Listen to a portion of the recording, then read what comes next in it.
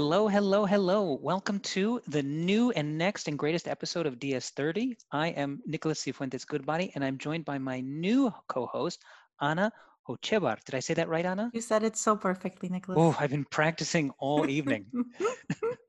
So we've seen you on the podcast before, but thank you for joining. Gonzalo left to join the big wide world of data science at the New York Times. So we wish him well.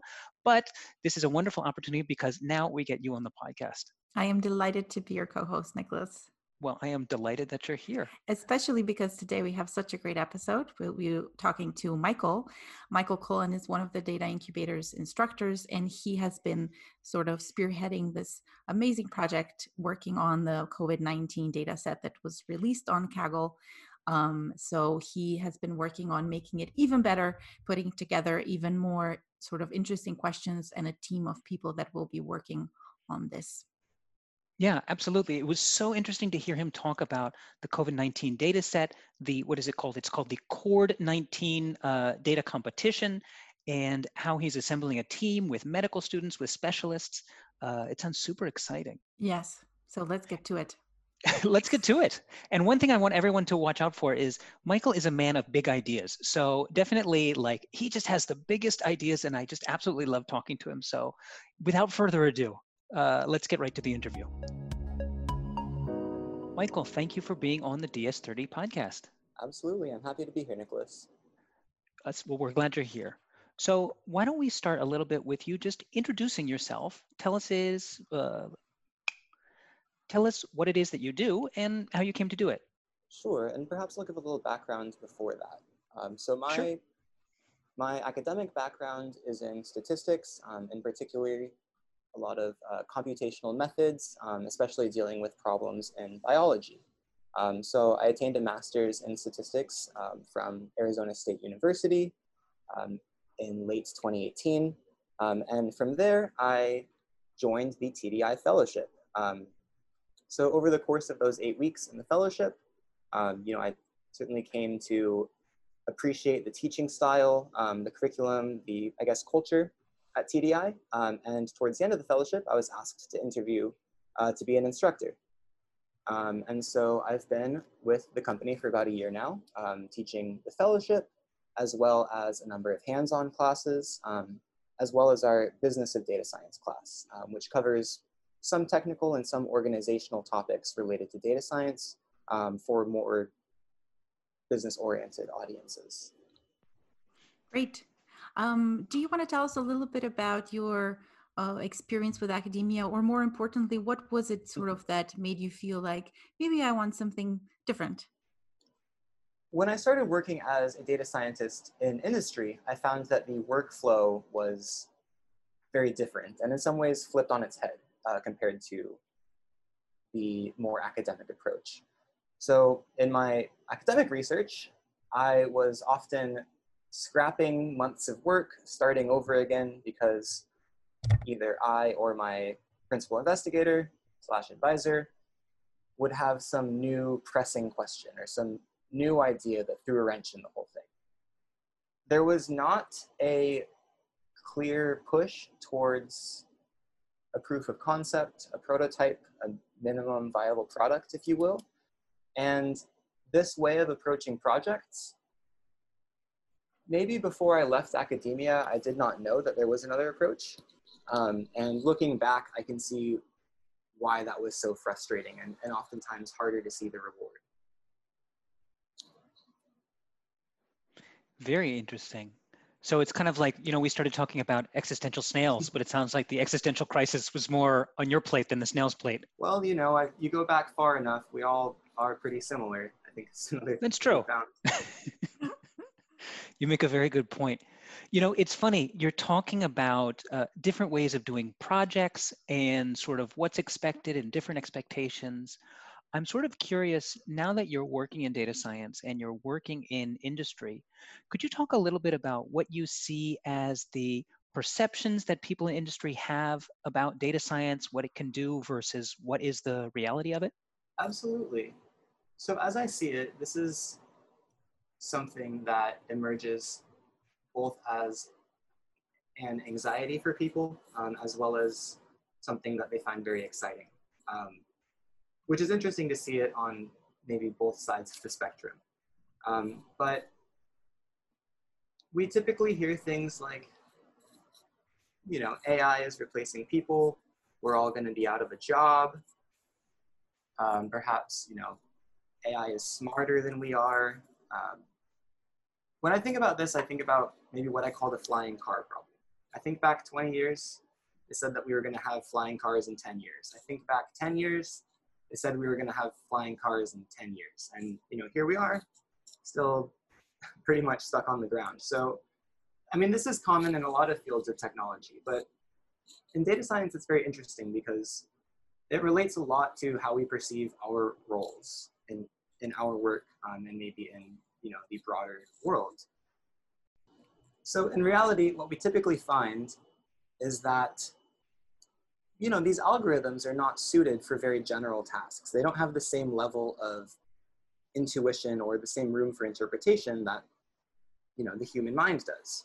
And this speaks to something that's very important in, you know, the work of a data scientist, which is close collaboration and conversation with people who are experts in, you know, whatever domain we're applying our work to. So, for instance, in, you know, the project that I'm here to talk about today, you know, we're not just setting up a team of collaborators who are experts in data science or natural language processing, or, you know, these kinds of things, but we're working with people with a medical background. We're collaborating with, in particular, you know, a group of medical students who are bringing highly specific and high urgency questions, you know, to us as they arise. And this is something that even with, you know, the most powerful computers available, the most sophisticated algorithms, we would never be able to find. I guess that relates to, as you mentioned, the reason you're here, because we want to talk about this great project that the Data Incubator is starting. And I think it relates to what you mentioned in industry. There usually, or in data science, will be a very clear intent of why we're doing something, compared to, say, in academia, where one can often feel like, why are we doing this? So maybe we can first sort of, before deeply introducing the project that you'll be talking to us about, tell us about why. Why are we doing this? Why is the Data Incubator starting this project? I'd like to start by saying that our particular project is part of a much larger scale initiative in open collaborative research. And what we're seeing right now is a call to action for data scientists to support leading medical researchers and professionals in their collective efforts in, you know, researching and hoping to combat the spread of COVID-19. It is hard to keep up with the news right now. This is true anywhere from the typical media outlets we read to archives of scientific papers to conferences and all these sorts of things. Information is emerging at a blistering pace right now. And this is a very good thing. This signifies that, you know, there's an unprecedented level of collaboration happening in the medical community. There are meaningful results being pushed to the front lines constantly. But what happens when we deal with this velocity of information, this rapid influx, I guess, of information, is that we start to exceed the limits of what a human can take in, right? Personally speaking, I don't know that I could read more than 3 or 4 academic papers in one day before my brain just, you know, starts to check out. Yeah, it just goes to mush. Yeah, and realistically, we're skimming, right? We look at the intro, we look at the results. And so medical researchers, especially because they're in the lab probably for very long stretches of time at this point, they're not able to keep up with all of this information as it comes out. And similarly, they're not able to take the deep dive into previous research that's particularly relevant. Things like SARS and MERS, which have very similar which are very similar to COVID-19. And so what we're seeing for data scientists is a role in supporting that research by extracting information from that large body of knowledge, from finding new connections, and as I sort of said before, in delivering that information into the hands of those who need it most and who can use it best. Excellent. Yeah, thank you. So basically what you're saying is there's this new data set out here, and the call to action for data scientists is to take this huge amount of information that essentially, one person or one research or one lab couldn't absorb, and surface important insights that researchers can then use to basically drive kind of surface questions that are important for them to actually focus on using their specialized knowledge. Does that seem like a fair summary? That is a wonderful summary. I could not have said it better myself. So tell us a little bit more about what is the this COVID-19 Open Research Initiative. Like, what is the data set? Who's behind it? What is it all about? Sure. So COVID-19, as I mentioned before, this open research data set is a fully cleaned and prepared collection of scientific papers. There are more than 29,000 full text articles in this data set. So when I said more than anyone could ever read, this is what I mean. These relate to COVID-19, they relate to SARS and MERS, other viruses that affect the body in similar ways. And the goal here, again, is to employ machine learning techniques, natural language processing techniques, to enable us to get critical information and collect new insights and deliver new insights from this data. So the primary platform that this open collaboration is taking place right now is on Kaggle. And of course, Kaggle is a very popular platform for data science competitions, as well as open collaboration. So through the website, you can download the data set, you can see particular tasks that researchers are interested in, or broad questions that they have. You can see example code that other researchers have used to get insights, and you can compete. Excellent. So there's this large data set out there. It's on this data competition website called Kaggle. And then what is it that we're doing? What is it that Pragmatic is doing in terms of our specific initiative?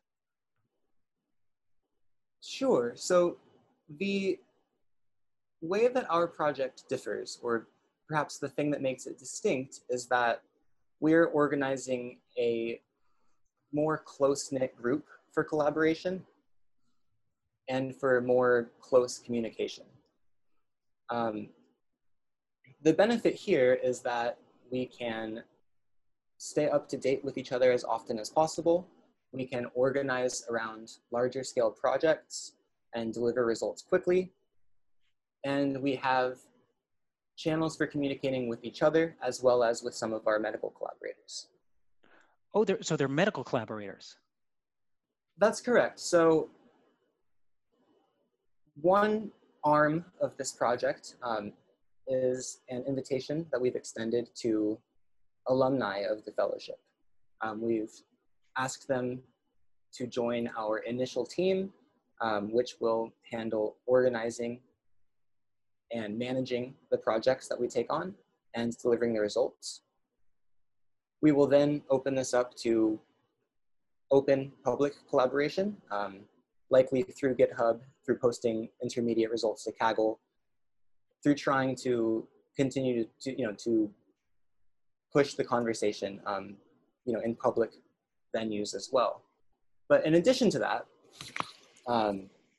we are teaming up with a group of medical students at the University of Western Michigan who have been directing our research in the form of pointed hypotheses, pointed questions, directing our attention to critical information that is emerging that we may not have seen otherwise. That's really exciting. So maybe can you talk a little bit about the timeline of this project, of this initiative, and how can people get involved? Sure. So in the next few weeks, we'll be putting together this core group of team leaders and alumni representatives. So there will be a period of a few weeks through the beginning and middle of April in which we will be getting everything set up. This is going to look like establishing key questions, key lines of research that we're trying to address. This is going to look like establishing our technical and computational platforms, and basically getting everything ready to let more people in and really get the ball rolling.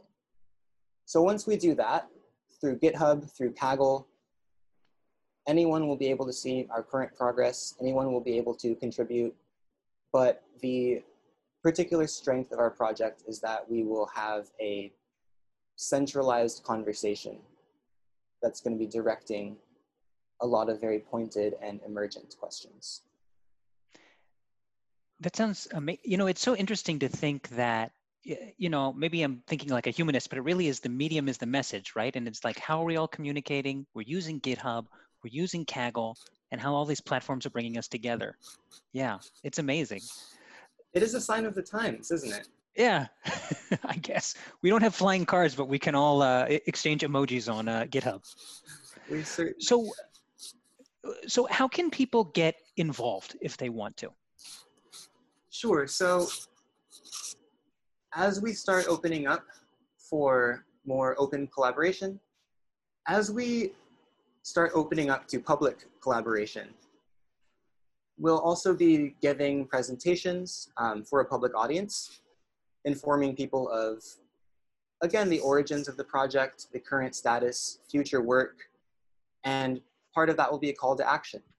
We will mention areas that we really urgently need, you know, more researchers, whether they are coming from a data science background or perhaps a medical background, to keep driving development and to keep driving the conversation. This is great. So is there something that we can give to our listeners? What should they look out for? Is there a website that they could go to follow this project? Sure. I will say that some of the specifics here are still being worked out.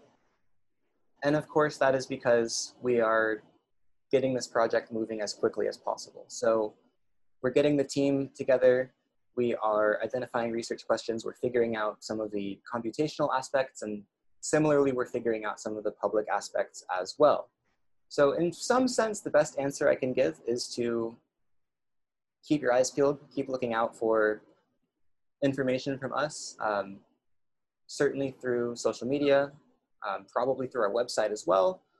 And this is going to look like live presentations that we'll be giving. This is going to look like blog posts. This is going to look like particular calls to action for people to contribute and things like that. But we are still working out those details along with some of the other details. Sounds good. So Sure, we'll make yeah. sure that as soon as we know anything else, Nicholas and I can also share more on this platform as soon as we know anything. Absolutely. Excellent. Well, you've been so nice to talk to us about how it is that you became a data scientist in this particular initiative, which I think is important in general, but is especially present right now. Is there just sort of any final call to action that you have for people, whether it's about this initiative or whether it's just in general? You know, we started this conversation being very existential. I'm sort of curious, what would your call to action to our audience be? Sure. So we've seen some ways in which data science experts and medical experts are being called to contribute right now. And of course, this is happening on a technical level, but there is a very humanistic side to this collaboration, to this sort of involvement in these large-scale projects. Joining something like the COVID-19 Open Research Challenge joining something like our alumni collaboration, it does more than just produce results. And of course, those results are of critical importance, but it does something for us as well as humans. In some sense, we're very isolated right now, but we're also seeing a lot of new ways that we connect with people meaningfully. Whether it's through video calls, whether it's through social media, whether it's just calling someone on the phone who you haven't talked to for a long time. There is a conscious drive towards being mindful of our relationships right now. The same is true in scientific collaboration. Joining a project like ours is actively taking part in doing something, in working with other people to do something, as opposed to waiting around anxiously, I guess. You know, you can only reorganize the knickknacks in your apartment so many times. It is meaningful to do something that is and that feels productive. The same is true, of course, not just for data scientists or medical scientists, public health professionals, but it's true for everyone. Everyone has a part to play right now, whether it is simply social distancing, whether it is looking out for high-risk individuals that you may know or that you may not know. These have serious benefits in the real world in a material way. These also have serious benefits in a humanistic way. They make us feel more connected, and when we feel more connected, it feels like maybe this isn't so. These sorts of things make us feel more connected, and when we feel more connected, I think we're able to feel that this isn't going to be too big to overcome. Thank you so much, Michael. Nicholas and I feel like now we can go through this. Yeah, I feel like we're ready, like to all pitch in. That was an amazing call to action. Thank you so much, Michael. Of course, and thank you for having me on. Hey, anytime you want to come talk about big questions, come back. And of course, we want you to come back once this project is a little bit more underway to share how it's going. Looking forward to seeing the results and everything that comes out of it. Of course, yeah, we'll be in touch soon, I'm sure.